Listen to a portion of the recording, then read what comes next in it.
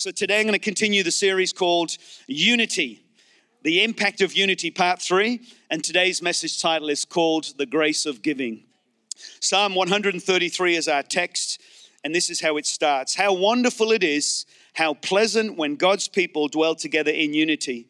For unity is as precious as the fragrant oil that pours over Aaron's head, running down his beard onto the edges of his priestly robe. Unity is as refreshing as the dew on Mount Hermon on the mountains of Israel, and God has commanded his blessing and life eternal more.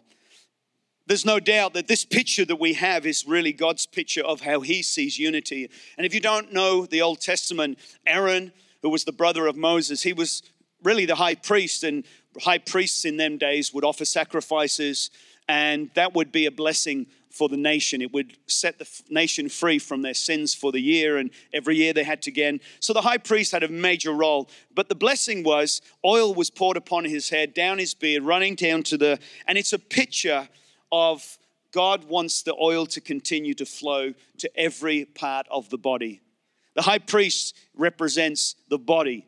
And in the New Testament, Jesus is the head. You and I, the church, are the body of Christ. He wants the oil to go to every part of the body. Not just the head, not just the beard, not just a few faithful volunteers, but every child of God to have an absolute flow of oil reaching your life. I believe that's the picture God is speaking of when it comes to unity. And where God sees unity, when he sees a continual flow of oil. In other words, when you and I accept our part in the body of Christ, there is a possibility where the oil can get to you.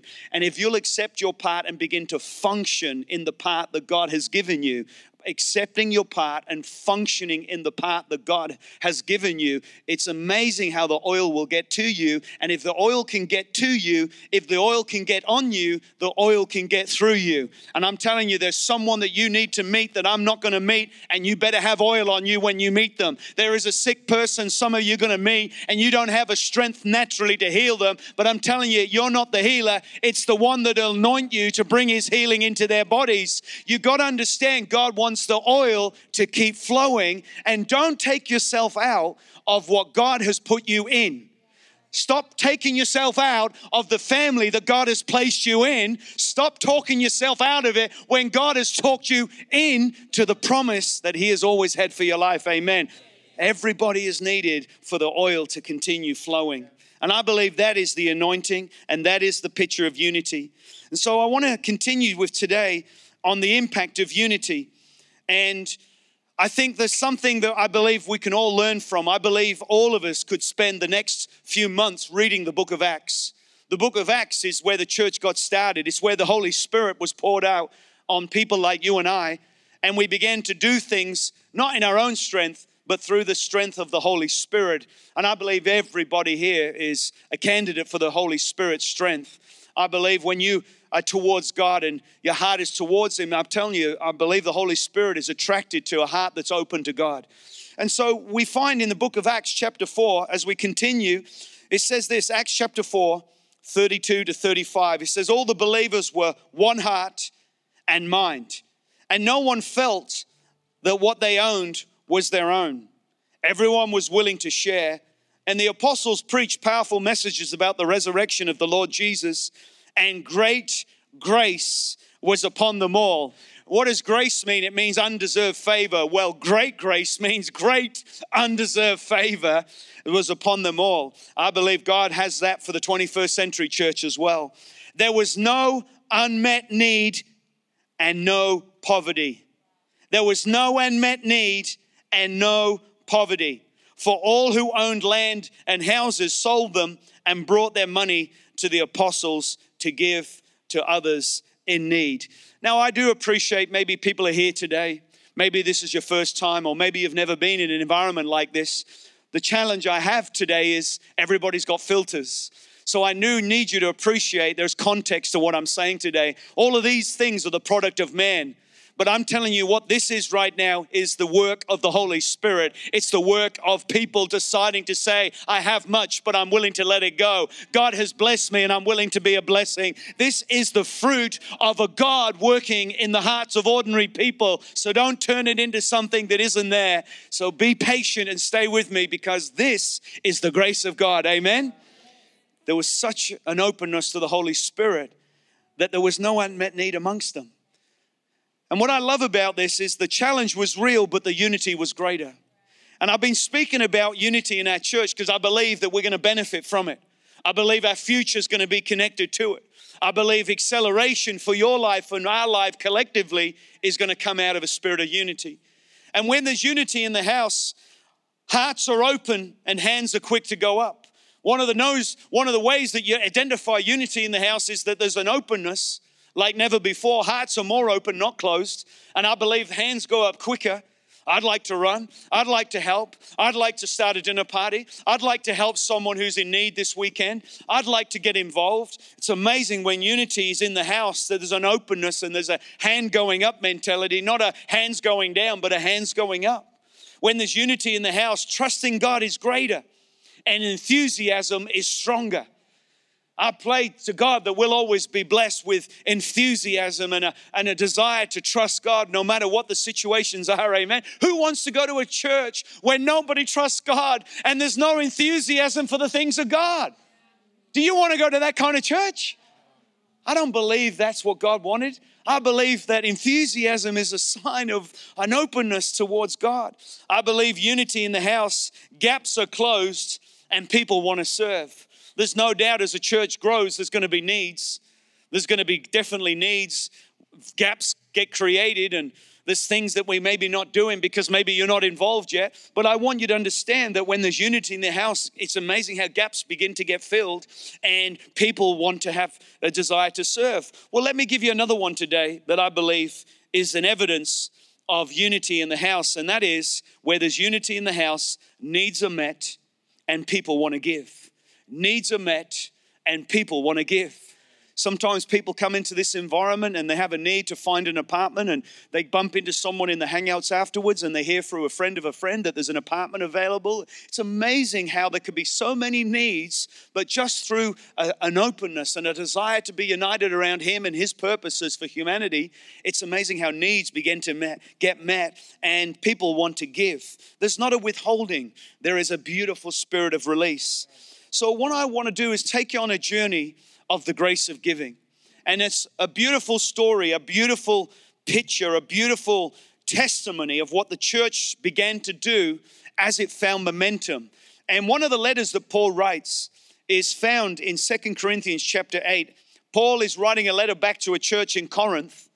And they're asking questions and they're wanting to know how to go do things and how to be godly and how to move things forward. And Paul is writing letters back and forward. Well, 2 Corinthians is in reply to some of the letters that have been going on. And this is what he says. Now, brothers and sisters, we want you to know about the grace that God has given the Macedonian churches. In the midst of very severe trial, their overflowing joy, everyone say joy.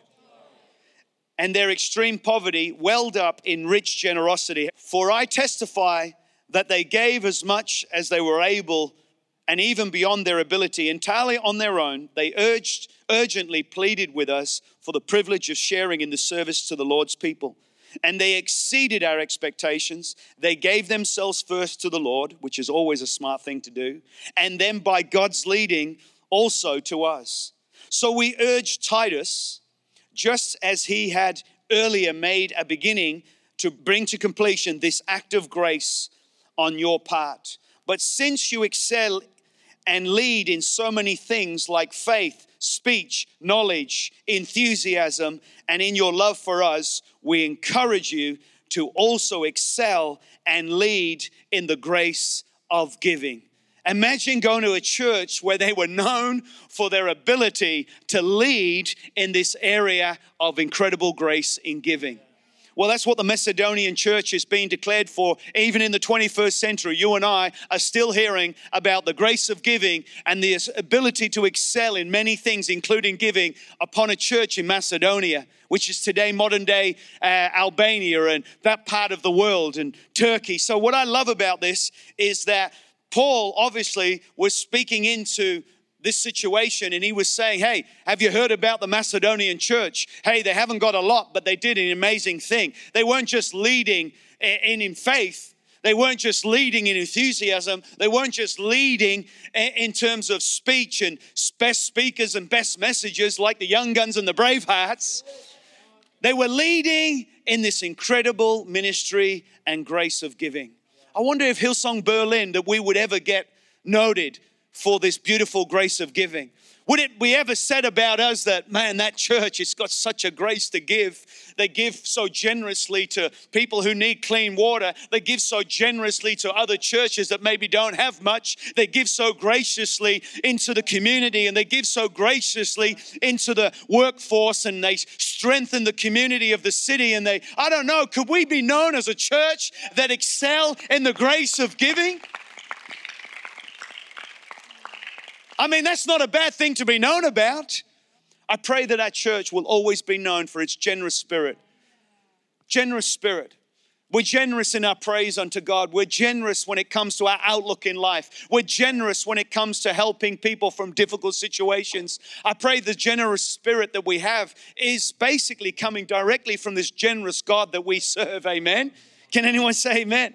And so we see generosity, but we also need to understand that generosity was a fruit of the joy. My experience in life is when the generosity stops, it's because the joy stopped. Have you ever looked at your own life where maybe you've been generous and it's come from a joy of knowing that you're forgiven, knowing that you've been redeemed, knowing that you've been accepted into the family of faith? It's amazing how when people have joy that they tend to be way more generous. I've never seen a joyous person be stingy. This is what Paul is saying. He's saying the generosity came from the joy.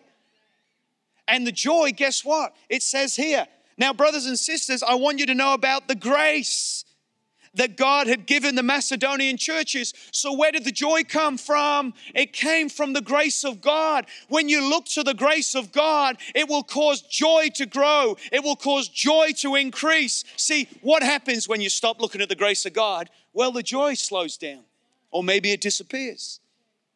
But if the joy stops, I guarantee the generosity stops. I guarantee, God's word is true. If there's grace coming over you, if there's grace that you're looking on, feeding on, dwelling on, the grace of God will put a joy in your heart. Not a fear, but an incredible deep joy. A joy that will help sustain you even when natural things look like they're against you. And the joy will spill over into this beautiful thing that the church was known for, generosity. And I just want you to know, anyone who serves on team, I guarantee you can be on team and lose your joy. And I guarantee all it is duty. All it is routine. It's now a task. There's no joy in it. I can't connect it to salvations. I can't connect it to the bigger picture. And I tell you, it's a sad place when you're doing something. You know, the joy of a mother, the reason the mother works so hard for the family, because of the joy of seeing their children safe and secure and loved and fed. There's so much in this that all of us can learn from. And so I really believe that Paul is encouraging us to learn in the 21st century. But I believe that our encouragement today can come from unity and that we can excel in the grace of giving. And I do believe there are things that we can do to excel in our giving. So let me give you a few thoughts. Is that okay? Number one is we need to be liberal in our giving. You need to be liberal in your giving.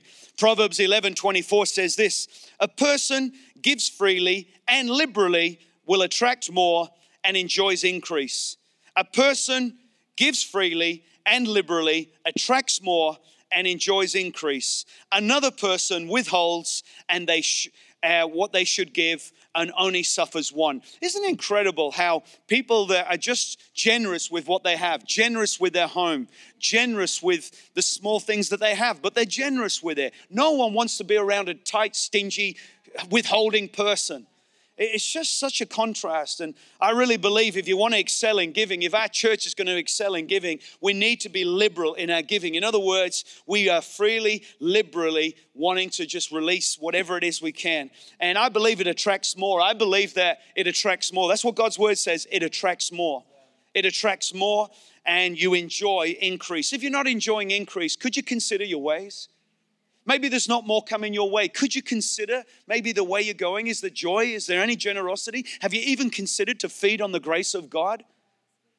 It's amazing how these things are so basic and achievable and obtainable by all of us. The second one, I believe, is if you're going to excel in giving, if we're going to excel in giving, we need to be cheerful in our giving. Hey, we're going to have our giving tithes and offerings today. And usually, if you do that anywhere, it usually becomes a funeral service. And it shouldn't be like that. I want to go to a church where, hey, we're going to receive our tithes and offerings. Whoa, just party poppers are coming out and people are like, why? Because it's possible. When it comes to giving, to be silent, I believe, is sometimes a reflection of the mindset. But to be joyous and cheerful is also a reflection of the revelation. If you want to excel in giving, the grace of giving. If the church in Macedonia, though it was tough, though it was suffering drought and famine, they wanted to be a part of giving to the church in Jerusalem because Jerusalem church was suffering. This is the context, is they wanted to be a part of it. There's so much about being a cheerful giver. Let me read it to you. 2 Corinthians chapter 9. Each one must give as they have decided in their hearts, not reluctantly or under compulsion, for God loves. What is the thing that we can learn from here? Giving is not just what we give, it's how you give. Maybe you do give, but there's no joy in it. Maybe you need to really look at the grace of God and realize that by God's grace you can do this, whether you're young or older. Number 3, if you want to excel in the grace of giving, I believe it needs to be planned and purposeful in your giving. You've got to be planned and purposeful. 2 Corinthians chapter 8 says this. This is what I think. You had better finish what you had started a year ago. You were the first to want to give a gift of money, but now do it with the same strong desires you had when you started. In other words, it's not really your intentions that God blesses, it's your actions. Well, intentions are good, but it's doing something. It's actually bringing something. It's actually contributing something. And I believe every one of us have got the capacity. And so plan your giving. Be purposeful in your giving. Don't give blindly. Don't give to things that are not fruitful. You should always be willing to test the things you're giving. There's nothing wrong. Is this good soil? Is it about eternal purposes? Is it where God is honored and glorified? There are things you can test. No one would put their money in a stupid investment. Well, I believe when you put it in the house of God, I believe when you put it, and first of all, you don't give to the church, you give to God. You give to Him. But He facilitates it through His church. And I believe it's important to understand, yeah, the church needs to be accountable. Yeah, the church needs to have good stewardship. Yeah, the church needs to have wisdom and grace and definitely checks and balances, no doubt about it. But I need you to understand, ultimately, is you always give to God first. That's what it said. They first gave to God, and then they let God lead them in their giving to this group of people. So I believe if you're going to excel in giving, it has to be planned. I believe it's beneficial when it's purposeful. In other words, don't just give willy-nilly. I remember a few years ago, a girl coming and saying, I realized that I've been giving wrong. And I was like, what do you mean? She said, I was giving because I kind of felt that God was going to give me something. I kind of felt if I give more in the offering, I'm going to get that promotion at work. In other words, her giving was conditional. It was based on if I give God something, He's going to give me something. And I just said to him, I said, so what's changed? She said, I realized it doesn't matter what I give. I can never outgive God. And she began to give from a revelation that He has given everything to her. And in other words, it took off the fear or the manipulation or this religious mindset. If I give to God, then He's going to, in other words, if I bless Him, He'll bless me. I've known God, literally God's grace is that He will bless you even when you are not blessing Him. And that is such a story for Christianity because we think if we do good, we get good. And then God just blows us out of the water. Has anyone ever in this room experienced when you didn't measure up and God was still faithful? I find God is so gracious when I haven't been all prayed up, when I haven't been all fired up, amen? I honestly believe if our message is about how good we are, then really we don't have a strong message. I believe our message has substance because in spite of us, He is incredibly faithful. When you weren't faithful, did God continue to be faithful? When you didn't kind of get all your little duckies in a row, was God still faithful to you? I'm telling you, God is a gracious God. He blesses us even when we're not even looking for it. I just believe His smile is so strong upon our lives. So number 4, let me give you this. I think if we're going to excel in the ministry of giving, in the grace of giving, I believe we need to ask the Holy Spirit about our giving. I believe it's right to go to God. What would you want me to give, Lord? How would you want me to be a part of this, Lord? I believe if you'll go to God, He'll talk to you. He'll speak to you. What does it say here? John 16. Jesus is speaking to the followers and He says there, John 16, it'll come up on the screen. It says this, there is so much more I want to tell you, but you can't bear it now. When the Spirit of truth comes, He will guide you into all truth. He will not speak of His own, but He will tell you what He has heard. He will tell you about the future, and He will bring me glory by telling you whatever He receives from me. I tell you, God loves His church and He loves His people. And if you go to God and say, God, how would you like me to be involved? Don't be surprised if God starts speaking to you. I want you to be involved at this level. I want you to do this. I want you to reach out to this family. I want you to be a part of the kingdom builders. I want you to be a part of the dinner party. I want you to cook dinner for this family who've just had a baby. I want you to give your bicycle. Has anybody ever done that? The joy of being able to release and to give things and being able to bless people. And sometimes it's not a lot. Sometimes it's little things. But you know what I found is the little things. Some of you can make a cake for someone this week and it will literally put a smile on their face for a long time. I've found over my life of 51 years, which is so young, that I'm a kind of guy, I only need one kind word and I can go for months. Does anyone know what I'm talking about? One kind word. You speak to your children. You want to put courage in your children? Start speaking to them kindly. Start believing that they can do it. Children grow in stature so quickly around a culture of encouragement. But you see, the ministry of the grace of giving will always be there because there's a culture of encouragement. So if you're going to excel in your giving, I really want you to think about asking the Holy Spirit. I dare you to do it. I believe if you're going to excel in the ministry of giving, you've got to understand there can never be any strings attached. You cannot excel in the ministry of giving and put strings attached to your giving. You can't give and connect strings to your giving. Well, if I give, will you give? Well, if I give, will you? You cannot. You have to be free and liberal when it comes to your giving. No strings attached. I will never let anyone control me with their giving. And we've been blessed over the years by individuals or families. I don't believe it's a healthy relationship. So if you want to excel in the ministry of giving, I want you to understand there's no strings attached. I believe giving will build your life. If you've not got a spirit of giving on you, you're not going to build your life. You're going to shrink your life. You're going to limit your life. And I believe you're called to shrink your life. I believe you're called to enlarge your life. And let me just say the final one here. I believe giving is our true nature. I believe giving is our true nature. I believe children want to give. I believe adults want to give. I believe mums want to give. I believe fathers want to give. I believe young people want to give. I believe giving is our true nature. And I believe that's the nature that God is calling us to be givers, to be sowers, to be generous. And where does it all come from? By feeding on His incredible grace. And the more grace you are aware of, the more joy you will enjoy. And the more joy you have in your life, the more generous, I believe, will cause you to be overflow. Let it be said in the 21st century that Hillsong Berlin is known for excelling and leading in the ministry of the grace of giving. Can anybody say amen?